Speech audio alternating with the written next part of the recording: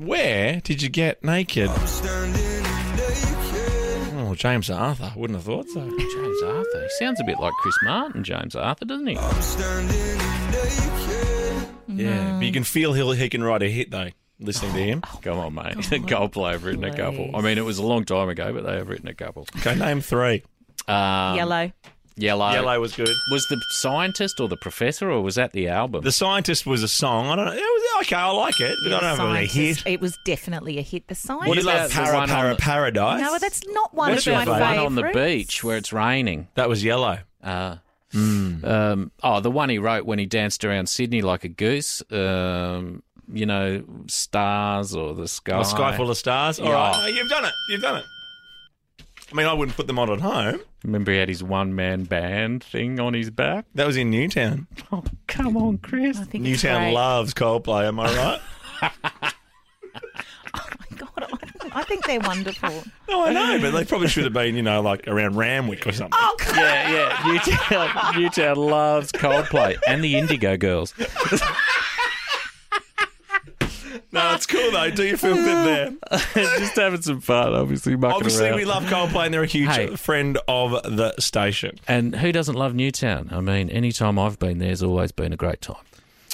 Mother of two, Ginger Gorman, says a visit to a nude spa helped her to finally feel comfortable in her own skin. Oh, that's good. That's nice.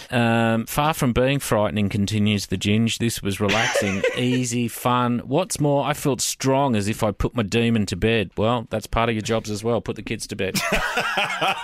Exactly right. Oh, that's like the Japanese man I saw recently in the sauna without underpants on.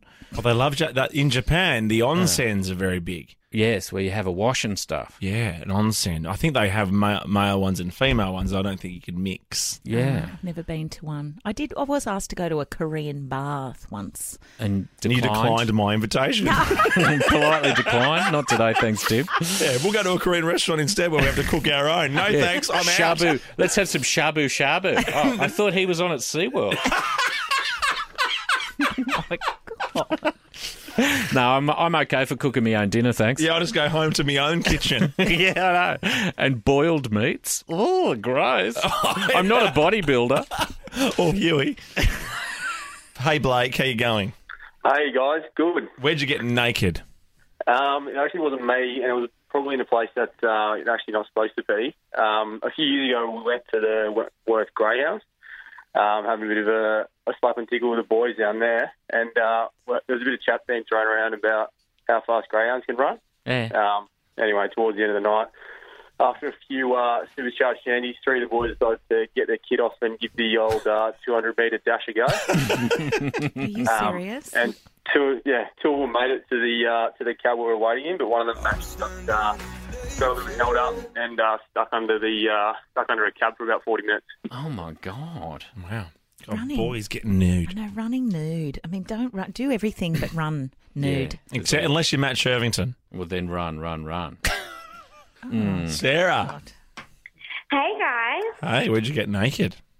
Well, my friend and I were feeling a bit cheeky one night, and there's this beach down the road from my place, and we just we went to the beach and got naked, I guess, and went for a bit of a dip.